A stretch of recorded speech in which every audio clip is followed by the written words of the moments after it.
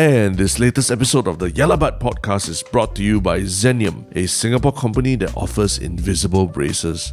Invisible braces, Harish, that's where we're at in human history. Yeah. Did you ever put on those braces, those big metal ones last time? I did. Like 22 years ago when I was 15, I just had to because my teeth were not the straightest. And literally it was, okay, you're going to put this metal stuff in your mouth for 2 years, you shut up and you come back every 3 months and we'll tighten it. And then now you got invisible braces. Well, did they make you Mr. Popular by wearing those braces? I mean, thankfully my personality was magnetic enough lah. Well, they call you Mr. Personality, you know why lah, right? Hey, I will take it as I choose to take it, okay? And I remember the day it came off, it was like a life-changing moment. But now, Zenium is offering invisible braces. And it's also cheaper. It's up to 70% cheaper. 70% cheaper. And it's also shorter. Like, it's 3 to 15 months depending on the complexity. So, full disclosure, we haven't tried this. But coming from someone who has had braces in the past, if I was thinking of doing braces, this would be something I would want to check out lah. And I mean, not only is it cheaper, faster and invisible, they also have a partnership with dentists from start to finish. So it's not just some random people putting stuff in your mouth. You have that dentist approval all the way. And right now, Zenium is running a promo under the theme Together a More Smiley Singapore. Perfect for National Day in August lah, right? This promo you get $156 off, and the usual price is from as low as $2,400. And the promo code is YalabatZenium. You know how to spell Yalabat? Zenium, Zenyum. The TNCs do apply, but it's all available at the link in the description in the show notes. So check it out. And now on to the podcast. What is up, everybody? Welcome to another episode of Yala, your thrice weekly podcast where we dive into the deepest and darkest and chattiest news of the week with a touch of what, Terence? A healthy dose of humor, man. Healthy dose of humor. Healthy dose, yeah. You still got Olympic fever or not? No lah, I mean, Singapore, I think we're almost done already, right? We got very few athletes left competing for medals, right? Yeah, so you got no more Singapore Olympic fever lah, but you still can have Olympic fever, right? Nah, I'm done already. All my energy is spent in Singapore. Hey, please lah, you still got some exciting stuff happening. I thought you basketball fan. The basketball finals haven't happened yet, right? Okay lah, I mean, yeah. There's just that. But other than that, I mean, the athletics, I mean, okay, there's a 100-meter final. We already saw the 100-meter final. What we're talking about? Yeah lah, 100-meter final finished. 200-meter final and 400-meter final all coming up in the next couple of days. And the relays. The relays are fucking exciting, man. Those are fun to watch, yeah. Even for someone who doesn't run at all. No, so can you imagine if there was a full crowd or not? Like now, whenever I watch it, it feels I really am enjoying the Olympics. But if there was a full crowd, holy shit, man, that would be great. Yeah, but social distancing, that is the problem. That is the problem. Yeah, that's literally the problem that we're going to talk about later. Also, right? Yeah, exactly. But before that, what is the one plug that we need to say every episode?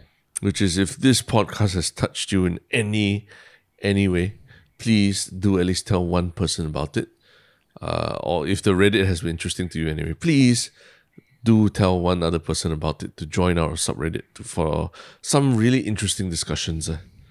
Yeah, and the link in that subreddit is in the description. We have 1,400 wonderful members. Yep. And I'm sure they're going to have stuff to say about this first topic, man. Yeah, it's a big one. But what is this first topic? And I mean, it is related to social distancing, but what is it? Yeah, social distancing. So 2 days ago, Nick Mikhail, who is I think a famous actor in Singapore.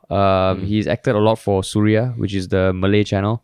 And he uploaded a CCTV footage 2 days ago that showed some social distancing ambassadors and enforcement officers, also known as SDAs and SDEOs, entering his house and talking to his wife. I mean, we can't hear anything because it's a CCTV video. Yep. And then one of the officers follows his wife into her bedroom, I guess, which was revealed to be her retrieving her identity card, while the rest of the officers just stood around and like looked around at stuff in his house lah. So that night itself, he uploaded a video. No, in fact, that CCTV footage was uploaded in response to a video he uploaded 3 days ago, which was talking about that incident like, where apparently these SDAs and SDEOs just rocked up to his house at 10:45 p.m. and entered the house. And then following that, URA clarified that safety distancing officers can actually enter and inspect homes for COVID-19 rule breaches without a warrant. And then the whole internet of Singapore blew up at the realization that this is actually true. And we're talking about safety distance enforcement officers, right? Not ambassadors, right? Yes. And I never knew there was a difference between the two. Correct. And what is the difference between the two? I think basically enforcement officers are like higher level than the SDAs. SDAs can only like encourage and call for backup from someone higher. But apparently these safety distance enforcement officers have more authority and power to execute basically. But I'm not 100% sure what is the main difference between them. Do you have that looked up really? I mean, I tried looking, but honestly, I couldn't find that much. I assume there is some hierarchy at play. Yeah, I'm sure. Because I mean, even in like politics in general, the ambassador is like the diplomatic person, while the enforcement officer is like the disciplinarian. Yeah, correct. So I guess it's because maybe because it's a URA, right? So obviously you don't want to have to call on the police every time you need to issue a fine, because I know like SDAs, social distancing ambassadors themselves can't be the ones issuing the $300 fine for safety distancing breaches lah. So I'm guessing that the power of enforcing the fines is farmed out to these safety distance enforcement officers lah.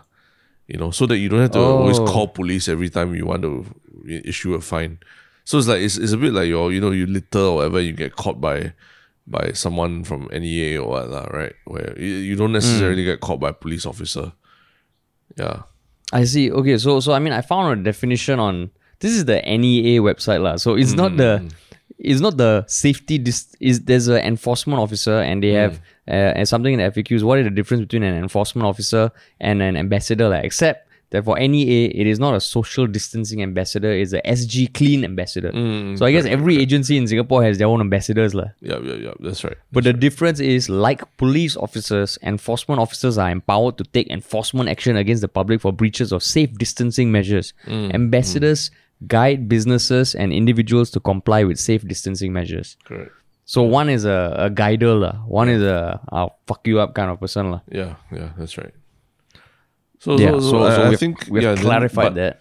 But probably their powers are also limited up to a certain point as well. I don't think they can go beyond a certain thing. But here's what we're discussing is that they actually have powers that probably surprise a lot of people in terms of what they're able or not able to do.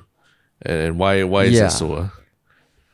Because I mean, like there is I'm also like somewhat confused because the whole conversation here refers to both the COVID-19 Temporary Measures Act of 2020 and the Infectious Diseases Act. So the COVID-19 Temporary Measures Act, like obviously it was enacted last year, I believe. The temporary measures, and essentially there is some statement that let me read it out. An enforcement officer has all the powers of a health officer authorized under Section 55A, 55B, and 57 of the Infectious Diseases Act. Then you're like, what the fuck is the Infectious Diseases Act? So the Infectious Diseases Act basically gives people the power to search premises without a warrant lah. Yeah, correct. So, but the thing is, by right, the Infectious Diseases Act don't come in at play But because the Temporary Act refers to the Infectious Diseases Act, there is that link lah. I see. Okay. So, I mean, like, I know the NEA, when the enforcement officers are also allowed to enter premises to, if they suspect that there is like dengue hotspots or something in your premises lah. So Yeah, correct. So that is, I would say, is a parallel lah, right? This one is where if they suspect that there are breaches of social safety distancing, they are allowed to enter premises and enforce lah, right? Yeah, but that's where I guess it gets tricky lah, because you like let's say there's this dengue thing lah. So you can go in without a warrant and whatchamacallit, search lah. But then if the Temporary Measures Act for COVID refers to the Infectious Diseases Act, but it is not the threat of an infectious disease that allows enforcement officers to go in, but rather just a mere complaint from a neighbor about suspected breaching of COVID measures, that's fucking scary lah. Yeah. I think that's the scary part. That it can be weaponized by someone who doesn't like you lah, right? Just by complaining about you. Because apparently for Nick Mikhail, it was like even the URA themselves said that the 6 officers visited multiple premises in that area. It's a landed property area because there were complaints of a lot of lights coming from Nick Mikhail's house and 2 cars parked in the porch with the gate open lah. But then Nick Mikhail released CCTV footage of his outward pointing camera showing his porch where there was only 1 car, and it wasn't even a different night because you can see the 6 SDAs and SDEOs walk past. So he's saying, what do you mean the light is on? The lights were off. Yeah. And this is where you look, wow, fucks, yeah. And he said his wife was sleeping as well, right? In pajamas, yeah, because she took her second shot, so she was a bit groggy. Yeah. Correct. So it's just like that means, and I guess why people are alarmed is that technically I don't think it's that difficult to impersonate an SDA or SDEO, right? At most you need a badge. You need like a fake body camera to go in. And there have already been cases of SDAs kind of like abusing their powers lah. I think last year there was an SDA who was fired after unprofessional behavior because he was trying to solicit stores from like a jewelry store and he got fired because there was CCTV footage. Yep. So it just feels like it's worrying lah. But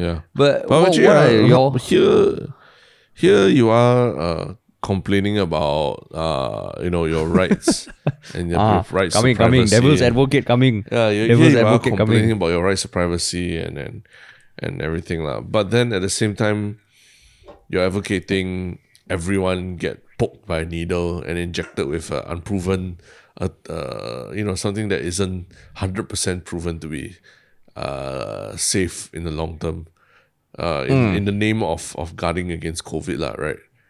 So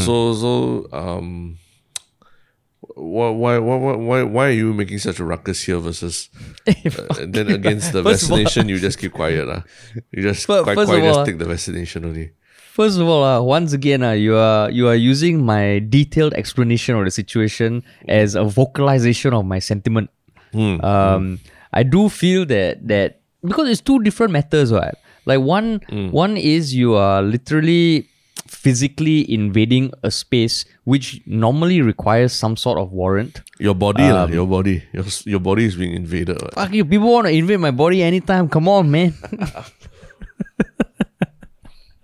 No, but I think because it just feels like this is where it feels like along the way the regulations like almost meant well, but it opens up this very, very dark potential loophole because right now to become an SDA, I think it is quite like in fact there's I'm guessing a demand for people to become SDAs and SDEOs lah, right? And we are seeing more and more cases of SDAs doing like unscrupulous things. There was someone else who was fired for shopping without a mask, I think. An SDA? Right? Yeah, okay. safe distancing ambassador forgot to wear mask after visiting restroom. Okay. So that also has to be clarified. But then if these same people get warrants to enter someone's house, that's a bit tricky lah. Actually, Don't you think so? maybe the vaccination is not the best parallel lah. But let's say Yeah. trace together.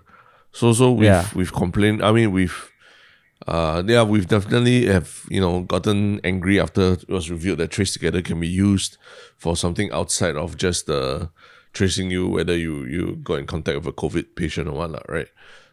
Yeah. So, but we kind of accepted that as like the communal sacrifice that we have to make in order to get past COVID lah. So, in this case, what is the difference that you think is making people like seem to jump out their seats a lot more than the Trace Together app, for example? Because Trace Together app ultimately it is an app and it's not a person. It's like saying, okay, Terrence, would you be okay if at night 10, 11 p.m. this little Trace Together capsule just appears beside you versus a fully grown man lah. Yeah. And I think that's the tricky thing. Some people have pointed out that the safety distancing ambassadors who maybe the process of becoming a safety distancing ambassador is not as intricate as an enforcement officer. The ambassadors don't have powers to enter a place physically, but the enforcement officers do. Yeah. So, no, I think like what you say is true, that this Trace Together ultimately, if you really feel very, very uncomfortable about it being there, I mean, you just leave it at home or you switch off your Bluetooth or something, right? On your phone. Yeah, it's not like Chucky, it's not like Chucky, that horror guy. Yeah, it doesn't just who follow just you appears. But it doesn't follow you. Yeah, what you're worried about, and we all know that human beings are not simple creatures who just just will stick and do all their jobs professionally and everything. I'm not saying that these guys are unprofessional or what, but he did point out like the way one of the officers really looked at his own private photos in his house and stuff like that. I mean, it just feels like someone's snooping around your house, especially when it's at night and you're not at home and you're just seeing your family. That's your family being subjected to this kind of thing. It's just not a pleasant experience, right? And I mean, I saw on Reddit a lot of people were like making comparisons to much more authoritarian regimes. I mean, maybe it's a bit of a stretch, but Gestapo and stuff like that. And they say that the intentions may be noble, which is to prevent safety distancing, social distancing. But that's assuming that the people enforcing are also noble, right? And then what if it's, this power comes in the hands of someone who doesn't care about, following the rule of the law or thinks he can stretch it for his own nefarious purposes or something, then that's where you start, it gets into this like gray area, and then slippery slope of like, what things are allowed and what's not allowed. So, I think that's where it's a bit different from the Trace Together or even the vaccine, right? Which we ultimately we have independent medical bodies overseas and everything to verify that this vaccine is safe for you and stuff, right? And you can make a choice about it, basically. Yeah, and I mean, he also pointed out something is true, like, okay, his gate was open, but let's say you wanted to go to someone's house, right? If the gate is open, doesn't mean you walk in. Like you just see this random house, can you just walk in? You can't. Then what? And just cause there's like 2 cars parked outside, doesn't mean shit about how many people are inside, right? It could be anybody parked outside your house, and then suddenly it means that you broke laws, man. And it could just be they are not fans of carpool and they came alone. 2 cars, 2 people. Yeah, I mean, like Chinese New Year, when you go around any kind of people's house, there's hundreds of cars parked outside and all, right? It doesn't mean that they're all in the same house or anything, right? And it also feels like, people... But okay, they're... Like, we are just assuming that the CCTV footage wasn't doctored and he wasn't having a massive rave or something, right? Because if people complain... But then, is there no recourse for the person who even called in? Because there's the concept of swatting. Have you heard of swatting? No, not... I mean, I think I know, but not entirely. No, I can't explain it. What is it? it's this practice that I think started in the US or UK where people just call the police on someone's address lah, and I think it became more well known because when people were streaming Twitch live stream or something, and if they had a lot of haters, someone would just call the police and find out like having found out the address of the Twitch streamer or something and swat them on the live stream. And you know, in the US, when like where police enforcement is a very touchy topic now, getting swatted, especially in the middle of the night, is fucking scary lah. Yeah. You never know if you might get accidentally shot or something, right? Yeah, exactly. Thank God Singapore hasn't reached that level yet. Worst case, they look at your family photos. Yeah.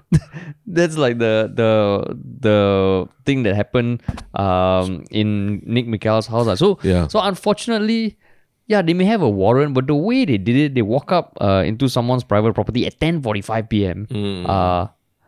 And just knock on the door. Then also, like the one guy following a female civilian into the some room or something, also is a bit shady lah. Yeah. I think they need to get the protocols right lah. Because I mean, even for us, right, as like on production and everything, you try your best to never make a situation where, you know, it's just one guy and one girl in a room together or something like that. Even if it's a waiting area or something like this, right? Much less a resting area or makeup area or anything like that, lah, right? Because not only for social distancing, but just in terms of you don't want anything to happen, and then after that there's a he say she say kind of thing, and no one can independently verify what happened either, lah, right? So it's quite shocking to me that this will happen, lah. That, you know, the male enforcement officer would just follow a female into her private residence and room, and basically walk past the gate, even though and just knock directly on the door already, lah. I think that's a bit of a breaching things a little bit already, lah. But what happened to gender? What happened to gender equality? Why if female follow, men can? Female follow, no, it shouldn't be the case either, lah. That's what I'm saying, is that there should never be a one-on-one kind of situation where it could be a he say she say problem, lah. And if there is going to be such a situation, then there must be like body cams being used, and I think there weren't any body cams in this situation either. I think there were body cams on the people outside. Yeah, the people outside. Yeah, waiting outside, which is pointless, lah, right? Yeah. So, it's the processes that are really a bit tricky now. And I guess what URA's response didn't exactly inspire a lot of confidence that they would, they never said that, they never addressed the elephant in the room. Is like how they make sure that these powers will not be abused by anybody, lah, right? All they said was just like give us an account of what happened and the probable cause, and never address the fact how many people actually complained and how many houses they actually see that night, in the estate or anything like that. Because I think these facts are important, lah, right? Like you say, like if it's just one neighbor doesn't like you or something like that, and then they just call the police on you and swat you, and it just becomes like a swatting back and forth non-stop, lah, right? Yeah, that's why. Then can you imagine we're recording podcasts and then we're doing live stream, and some fucker go and swat us? Yeah. I mean, we've seen sort of like situations like that before, where certain activists and all that who have shown videos of police coming to their house and searching through their stuff and everything, and not exactly sure what the point of it is, lah, but it just reeks of very abuse of power, lah, right? When you see things like that happening. And then in this case, I don't know, lah. I mean, the guy was very upset, maybe because he wasn't at home and all, lah. But it's just, I think they need to clean out their processes a bit if they want to continue doing things like this without raising a ruckus, lah. Yeah, but suddenly, I mean, I can imagine, let's say if the virus was going like apeshit crazy, and like cases are in the thousands, you think it'd be easier to stomach if people have warrants to just go in? Even then, I think it's still you got to ask yourself, where's the bulk of these kind of cases happening, lah? And I think a lot of it came out like, how come the KTVs had so many people going on, and then they are spending their time sending 6 people to people's private residences, where there's, I don't know, it's probably a maximum of how many people you can actually have over a private residence or so, lah, right? Because it is kind of more obvious than in a KTV, lah. Whereas the KTV so easily squeezing in 20, 30 people at a go, you know. That means the one takeaway is, if anyone shows up at your door, just say you're a KTV. Then they'll be like, oh, sorry. Sorry, okay, we won't enter. We trust you. You know, we trust that you will be responsible. And you won't do anything bad at all because, you know, you have pivoted on paper to an F&B establishment, correct? Yeah. Yes, go on and be an F&B establishment with no social distancing measures breached. Yeah, but to clarify, that's not what they said was the problem with KTV, lah. They say that it was basically because it's very hard to actually catch them red-handed in the act because they have lookouts and everything. So I don't know if these private houses that bother to have parties during this period, if they have lookouts like that as well, lah. What, you scared I sounded like one of those people in the anti-vax Telegram group, just spreading all these false rumors? You're saying exactly what some people are saying as a joke, lah, on Reddit, as a joke. Yeah, correct. But I think I mean, it's also, like KTV you need to do a raid on a KTV, probably you do need police officers, like anti-vice police officers and all that, right? Not, and less so the safety distance enforcing officers and all that. Yeah, I mean, I think if we ever go to war, the lookouts for KTVs would need to be recruited, man. Like, you got a HQ, like all your CO and general, all that. You just put the KTV lookouts there. No one will ever read them. They'll be the scouts. They'll be the scouts. Unit. The KTV, ex-KTV lookouts now form a scout unit. No need motorbike or everything. You just give them a space. They're like, okay, make sure you detect. Don't need lasers. No need nothing. Just fucking KTV scouts. That's a special KTV thing. Scouts. But you know, like, who is the organization that unfortunately screwed over is NEA, man. Yeah, they were pulled into it, right? Yeah, Nick Mikhail at first was shitting on NEA in his first video, and that video has been seen like 100,000+ times. But he later admitted that he incorrectly called them out because it actually falls under the jurisdiction of URA, which is the Urban Redevelopment Authority, lah. Correct. I'm not clear why there's a difference. I'm assuming NEA is with the parks and the public spaces. URA is with property. Yes, correct. Yeah, you're right. I think URA is more about the actual buildings that we live in, right? And live and work in. Yeah. Yeah. So I mean, he put an updated video where, after consulting his lawyers, he did point out certain things that were still not followed, like certain protocols. Like, I think if a SDEO appears and is denied entry, they can come back but must give 6-hour notice or something. They can't just barge in. So they can still enter without a warrant. Yeah. But they need to give some sort of heads up. And he apologized to NEA. So it just feels like, I mean, it brought to light the whole thing about SDAs and SDEOs. And just reading it now, I don't know, when I read like SDAs, it feels like there are all these groups now which unfortunately come into public eye at some point or the other. If it's not CECA, it's now SDA, and like it's causing a bigger discussion because also Jade Rasif, you know, the very vocal influencer, she posted some stories about how there are SDA officers, male SDA officers, that follow her and kind of take some photos of her, and now she's put a call out for any females to share stories. So it's really, you can imagine in her room, she has a chart of all the ministries. She can cross out MOM already.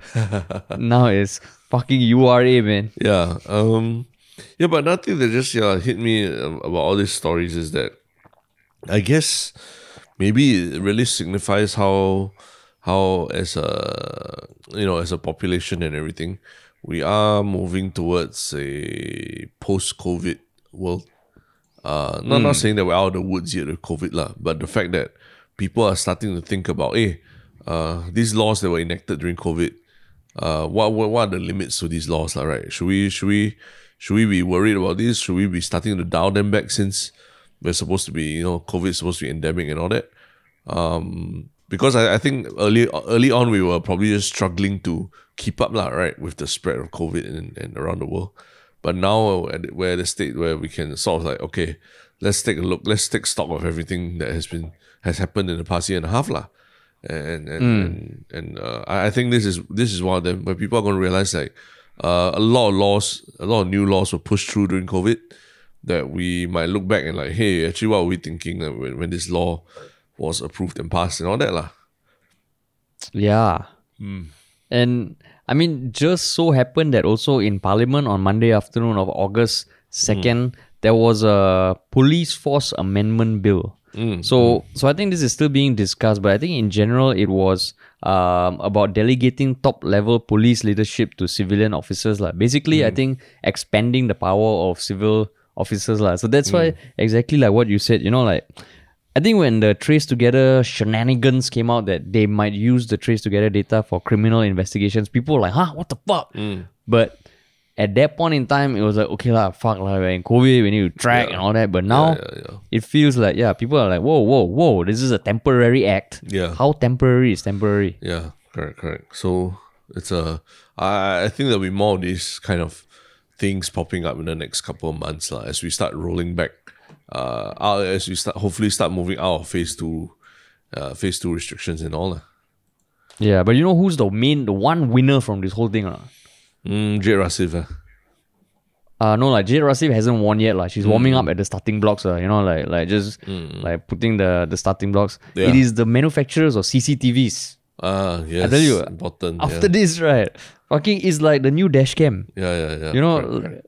You got dash cam for your car. Now, maybe everybody needs to wear a body cam or CCTV. And that's maybe what we are, the post-COVID world. Everybody is on high alert. The phone is almost, it takes too long to bring out the phone from your pocket and start recording. You need a body cam, man. Body cams. GoPros, basically everyone just wears a GoPro on them all day. GoPros, man. GoPros. Yeah, time to buy the stocks. Yeah. But I mean, if there's a lawyer out there listening who has detected any fallacies or anything that we have said with regards to the statutes or like the Infectious Diseases Act, please enlighten us in our subreddit, because even trying to read through and understand it, I'm fucking confused. Yeah, but speaking of being confused also, right? Yeah. Our second topic also is about something that was a bit confusing at first, when it was posted. That has stirred up two different camps of very angry people, right? And what is this? What is this topic? It was yet another government poster that has caused a ruckus and a kerfuffle. Yeah. It was an NDP poster at Tanjong Pagar GRC that showed the MPs for that GRC, including Indrani Raja and I think Alvin Tong, I believe. Alvin Tan, yeah. Alvin Tan. And in the top right hand corner, there was a like quarter of a circle that showed an Indian family. I think it's like a family of 6, so 4 children and 2 parents, and it was an Indian family. So there was a Facebooker by the name of Andrew Lee, who just shared that image with the caption, "Forward as received." And he typed it like how I think older people on social media type, like they just reduce the length of the word as much as possible. So it's FWD space AS space RECD. That's all.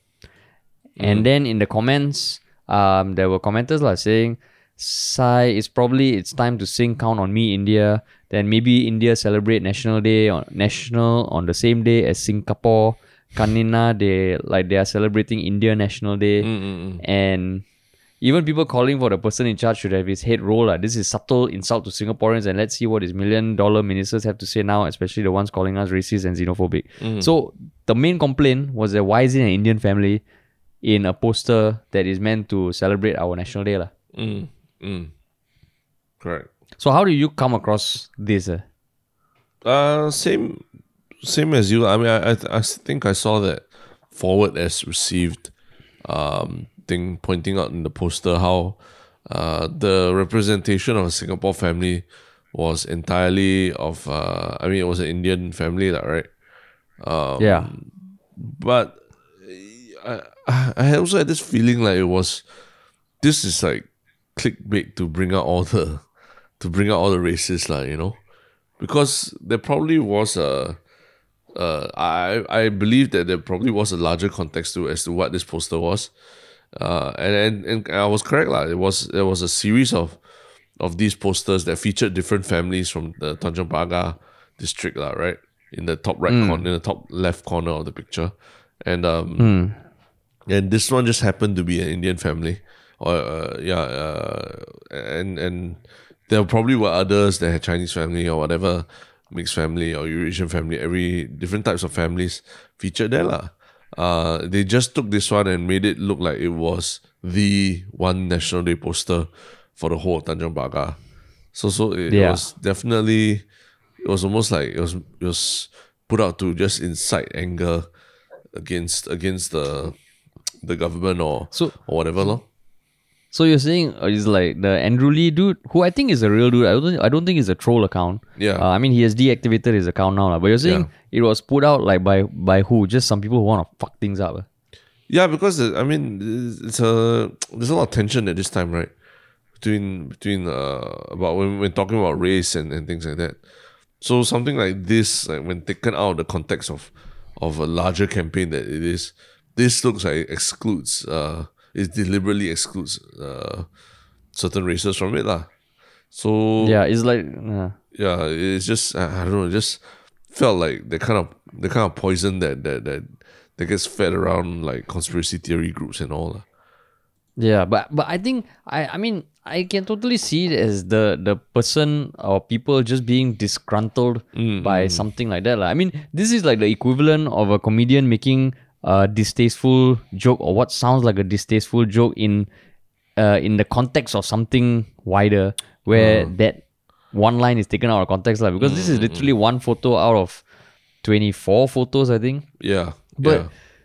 To me, this, I don't know, when I saw this, I was like, oh my god. Okay, so I don't know if you saw, but the person who's in that photo, one of the young kids in the photo, actually posted on Instagram. And his name is Thiruban Thanarajan. So he posted that, okay, that is my family. He was born and bred in Singapore. His parents are from India, but they've been in Singapore for like 30 years. And he's represented Singapore athletics since the age of 15. So he's like fucking hardcore Singaporean. Yeah.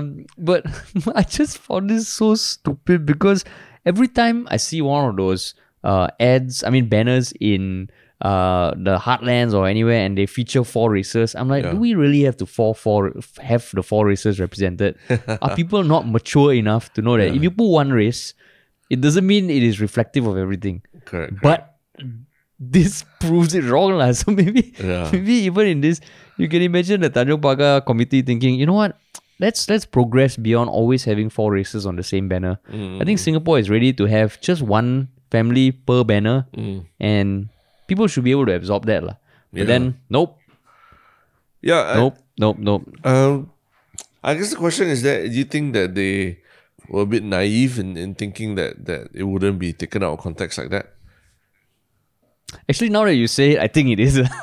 Yeah, because to me it's like the very least that I would have done there is to just sort of like maybe put this is a Tanjong Pagar family, or just kind of indicate maybe the last name of the family or something like that lah, right? Or like Singaporean, this is a Singaporean, but I don't know. You go down to what extent, yeah? Yeah, but in this climate that we're in and all, it's just you have to think very carefully when you put people in your posters, in your messaging and everything, especially when it comes to things like race, religion, and very, very even very strong opinions about anti-vaxxers and stuff like that, right? I think you and I were having a very interesting discussion off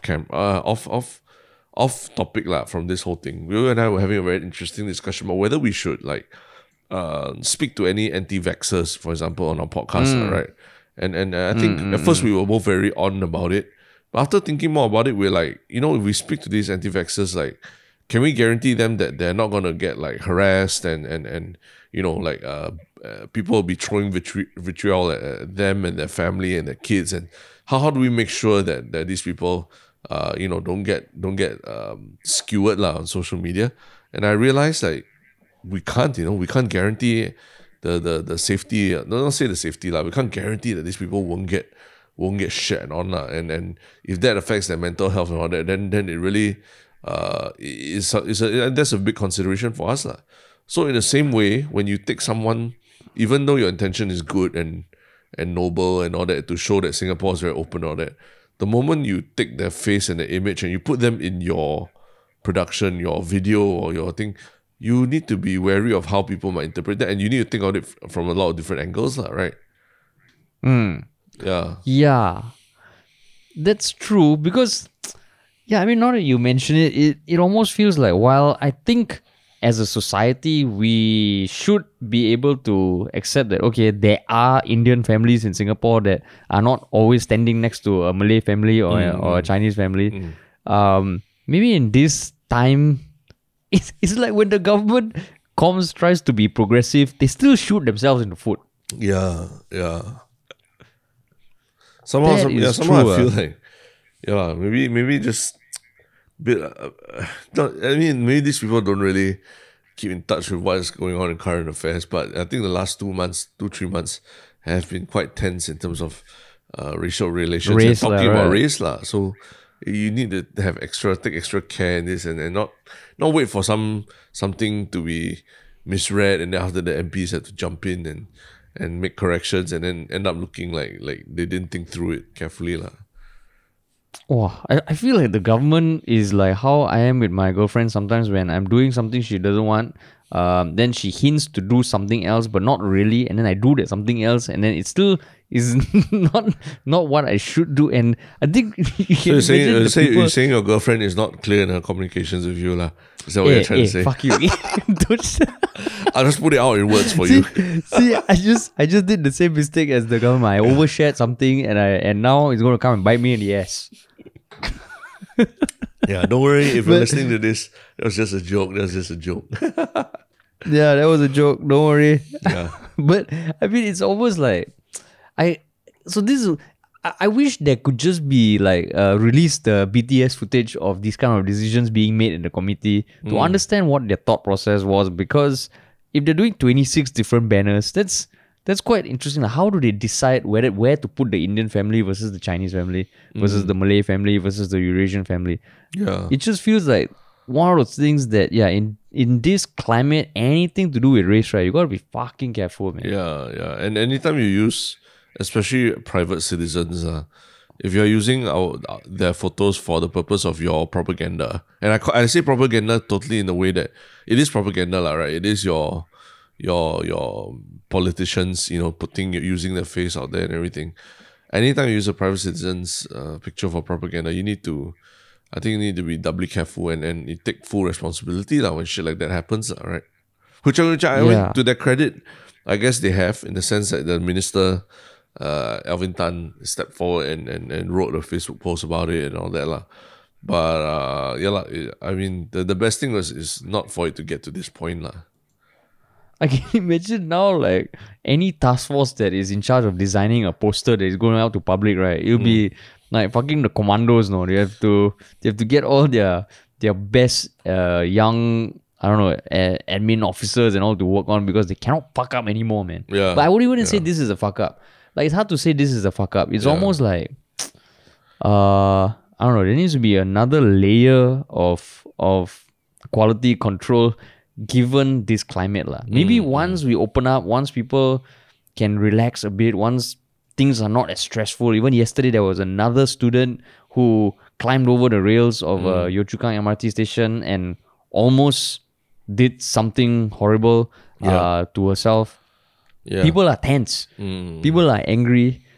This whole this no vaccine thing is also pushing people to the edge. Tricky, sure. Yeah, unfortunate lah. I mean, you can say that, but they're just trying to do their job. But I mean, that's your role as a representative of the people. That they vote for you, and your salary is being paid for by taxpayers and all that, you have to look out for everyone's interests, and you have to make sure that no single group gets vilified because of your oversight lah, when using them for propaganda and all lah, right? Yeah. I mean, just an example for ourselves also, even for for our videos and stuff like that. There are real protocols in place. So we do think about these things. Getting people's signatures. When they appear in our videos accidentally or what. Making sure that we ask permission if we're going to portray them in a certain way that might not be so favorable, or might reveal something about them that's not so favorable. Like having a female chaperone the actress, or what if she's in a room alone with other men, or doing a more risque kind of scene and things like that lah, right? So all these things need to be thought through kind of carefully, and I don't buy the excuse that they're just trying to do something good, that's why we must cut them slack. Yeah. But this one, I don't even know whether the families were asked for their consent before the posters were made. But I mean, the photo has to be taken by somebody, right? But I mean, if they just take it off Instagram or something, like what they did. Then that's fucked up lah. That is fucked up lah if they did. But I don't think there's been any news of that lah. So I think if that was the case, it would have come out already lah. No, I think what happens is that this, even from what I hear lah, sometimes there this meet the people sessions, or not meet the people sessions, but sometimes they go door to door and meet residents and all that, right? And usually there's a photographer. Yeah. There's usually a photographer following them around, and then the photographer will like, there's this auntie, this old lady who lives with her granddaughter. You make for a very nice photo. The two generations stick together, their MP, and then they will ask them to take photos and use it. In the Instagram post by the kid in the photo, he did say that Tanjong Pagar Town Council put out 20 different posters showcasing families of different races and religions, and they were invited to be one of them. Yeah. I'm sure they were invited. Yeah. I'm sure there was that. Yeah. This guy had a few very mature posts just saying that, he was just standing up for his family, but he's gotten a lot of support and love. But I don't know whether we have spoken about this on the podcast. I think we have, but you remember in 2014 when we filmed that video of me swimming in the Takashimaya fountain? And someone took a photo of me coming out of the fountain before the video was released and posted it on some forums and Facebook pages online. Yeah. And there was a slew of xenophobic comments telling me to go back to India and not dirty the waters of Singapore. Yep. Correct. And that was in 2014. There's a parallel here.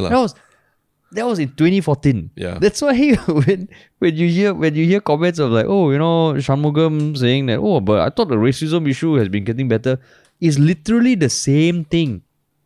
Okay. People saw a photo of like an Indian person in a poster back then, Indian person in a photo, and they assumed they are out of this country, and now 7 years later, it's the same thing. And that makes me sad. I think if you Google, you can still see articles on the new paper or coconuts of the clarification that publications had to make when they first shared photos of me coming out of the fountain as an unidentified dark-skinned person. Yeah. And after we released the video. Yeah, correct. So there are very obvious parallels here to what is happening, and then plus the fact of the additional racial tensions that have bubbled up to the surface in recent months. We're just seeing a repeat of this again lah. Yeah. Yes, but then again, there are, again, let's not look at Chinese people as a monolithic group and everything. There are times when I never say. Yeah, there are times when I never say anything. Like I get mistaken as a foreigner, who's not from Singapore as well, and things like that also lah. So we're not just entirely about race, it's also about xenophobia and all that lah, right?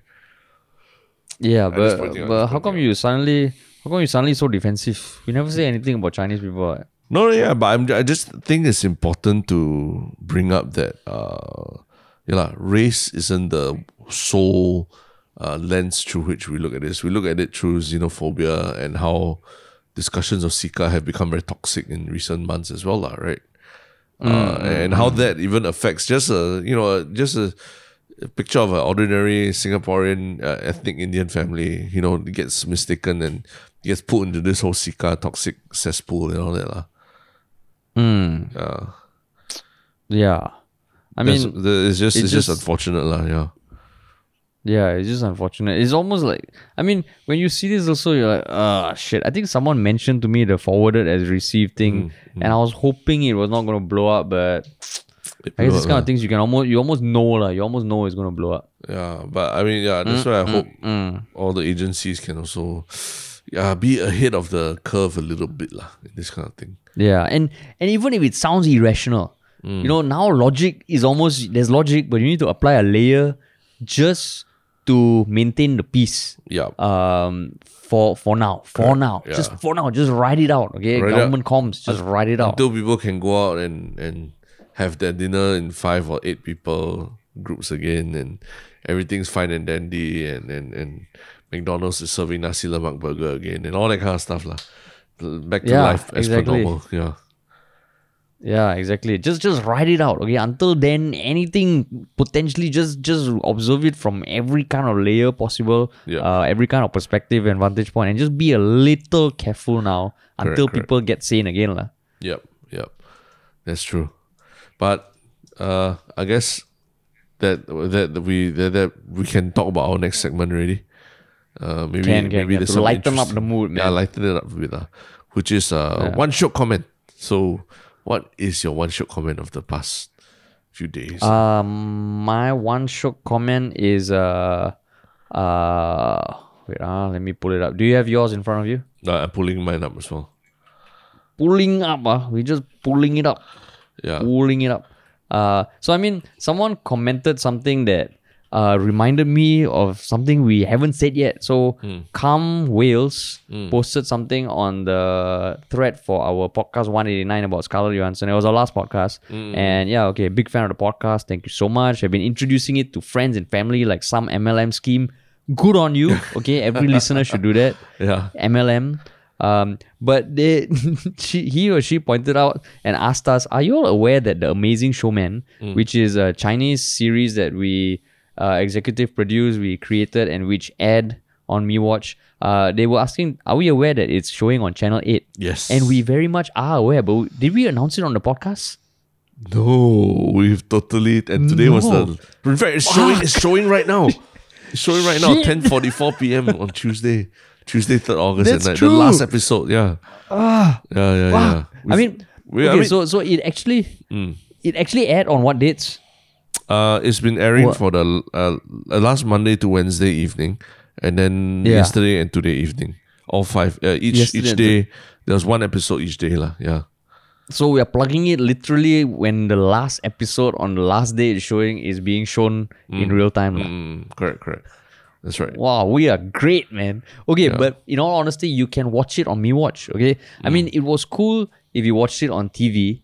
But you can watch it on MeWatch. But I guess we can also plug how it's going to be shown as a full tele movie in the coming week, right? Yeah, I think we'll come closer to the date. We will announce exactly when and what time. But I believe it's on 17th August on Tuesday evening. That on Channel 5. It will be shown in Channel 5. Yeah, all 5 episodes of Amazing Showman will be shown in its entirety on television It will be in Chinese, but I mean, half of the exec producing team is Indian, so don't worry. It is not there's that, and there will be subtitles and it will be shown as a 50-minute telemovie, and it's fucking great that it's going to be shown Yeah. But thank you for that. Someone, Calm Wales, who reminded us that we need to plug our show before they come out and not after it finishes screening. Yeah, correct. But to be honest, also it's quite I hope that people who maybe never watched the show before watch one of these episodes and then was intrigued to go and catch everything else on MeWatch because honestly it's a bit hard to follow the whole story when it's split up into correct day by day right. Because it's short story. 10 to 12 minute episodes. It's a very short story. So it's not the kind of thing that you particularly remember every single thing about it after you finished after you finish watching it, lah, right? Yeah. Yeah. You know. So Cool. so, And what is your one shot thing? yeah, I think just from the same thread as well, like Rai Kota was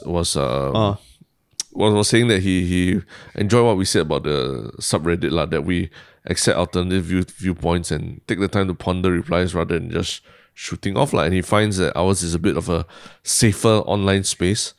Although I'm not entirely sure if it's really considered safe that way, lah. But I think we are more inviting for people to leave their comments and engage with us a bit more, lah, right? Because I think this Reddit is probably one of the better things that have come out of engaging in social media for the past 8 years of our of Ministry of Funny's existence, right? In terms of the level of discussion that we are able to bring out in our audience and stuff like that, I'm very proud of it. I can't re-emphasize it more, but yeah, thanks for also just acknowledging it with us also, because he said that initially this guy said this person said he or she was super hesitant to join the subreddit at first, because there were a lot of childish arguments before and on the Singapore subreddit, but now he feels like this is one of the better, safer spaces to have discussions. Yeah, man. Shout out to that. And if you have never dabbled in a Reddit, just come check it out, man. Yeah. Check it out. Correct. But yeah, cool. And now on to the one shot thing of the past few days. And what would you like to go first? So actually, one of the viewpoints that I've been trying to look up more of is to find YouTubers who are foreigners in Singapore and try and watch more of their stuff, just to try and understand what they think of everything going on in Singapore, whether it's like race or COVID-19 measures or anything. And one of the more interesting ones I came across that I've subscribed to as well is actually she's a Chinese. I think she was a student at NTU or something like that, but she graduated already. And her channel is Nini Jiang. Nini, I don't know if that's her name, Jiang Nini or Nini Jiang, like NINIJIANG.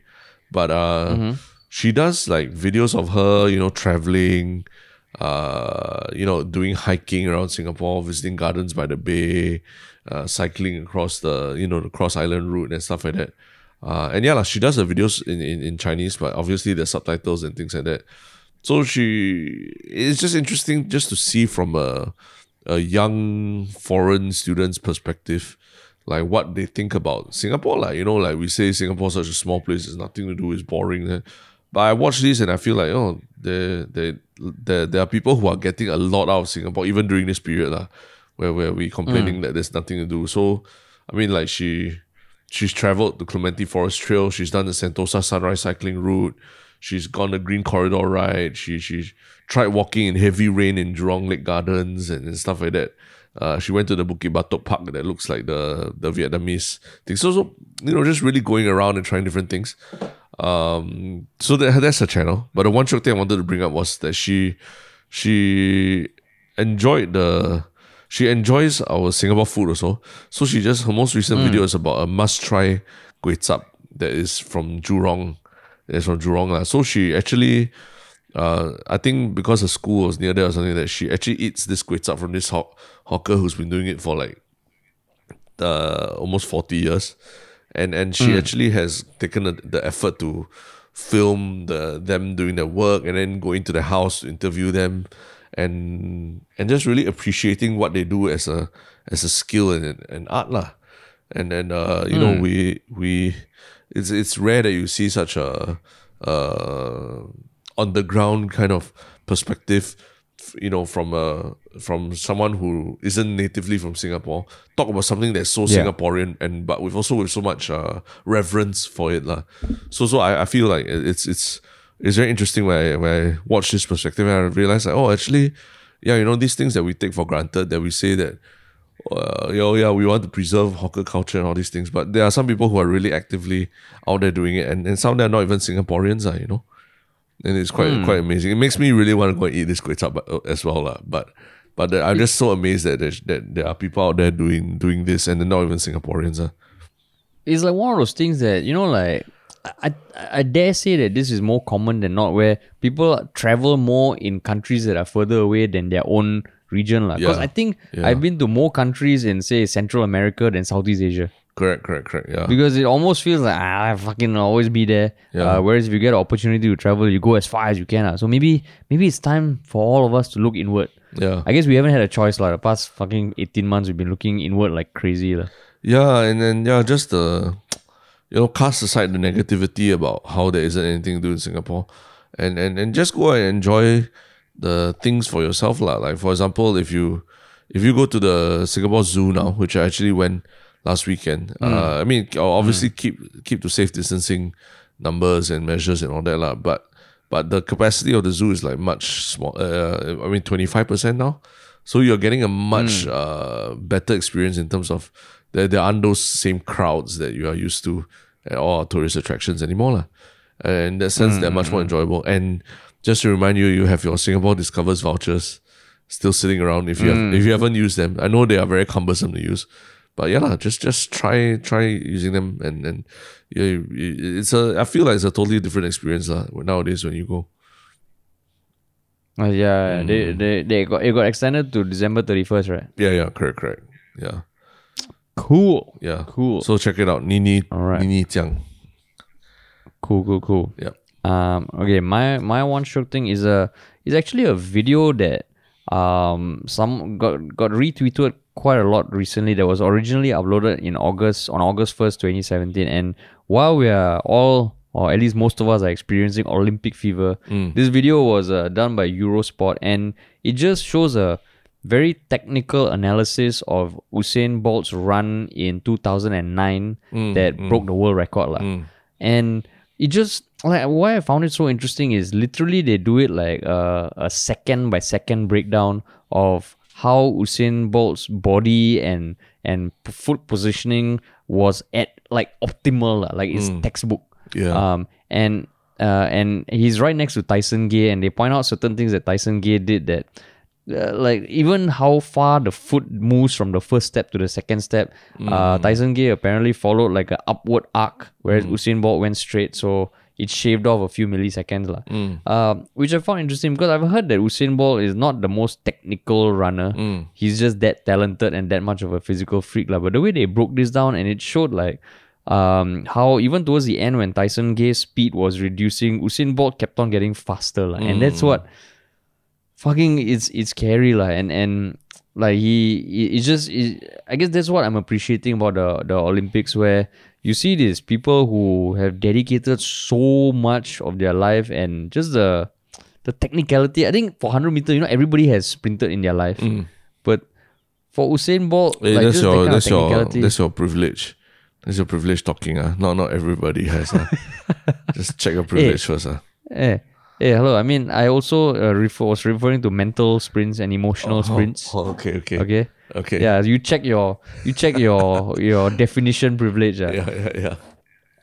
It's the same, right? Mental sprint, emotional sprint, physical sprint, all sprints, right? Okay. Even in the business world, you get your sprint meetings, your scrum meetings. Everybody has sprinted. So everybody has piat at one point or another. As piat, everybody. Even if it's to piat to the bathroom, you have piat before. Okay. But how many of you have piat in perfect harmony with your body to reduce the speed that you take to reach the end of your pianus? So this video is very insightful. It's only like 3 minutes. Yeah, it's great. Okay. Yeah, cool. I think I after the Simone Biles episode, I watched something about the physics. Technical analysis or the physics of Simone Biles, just to understand how she does her thing. And it's quite when they slow it down to a second by second kind of thing, you really see the intricacies involved in something that looks like very not that difficult to do and how much effort it actually takes. Yeah, man. Yeah. Cool. All right. Thank you so much for listening. We are at the end of the podcast, and talk to y'all soon. Bye.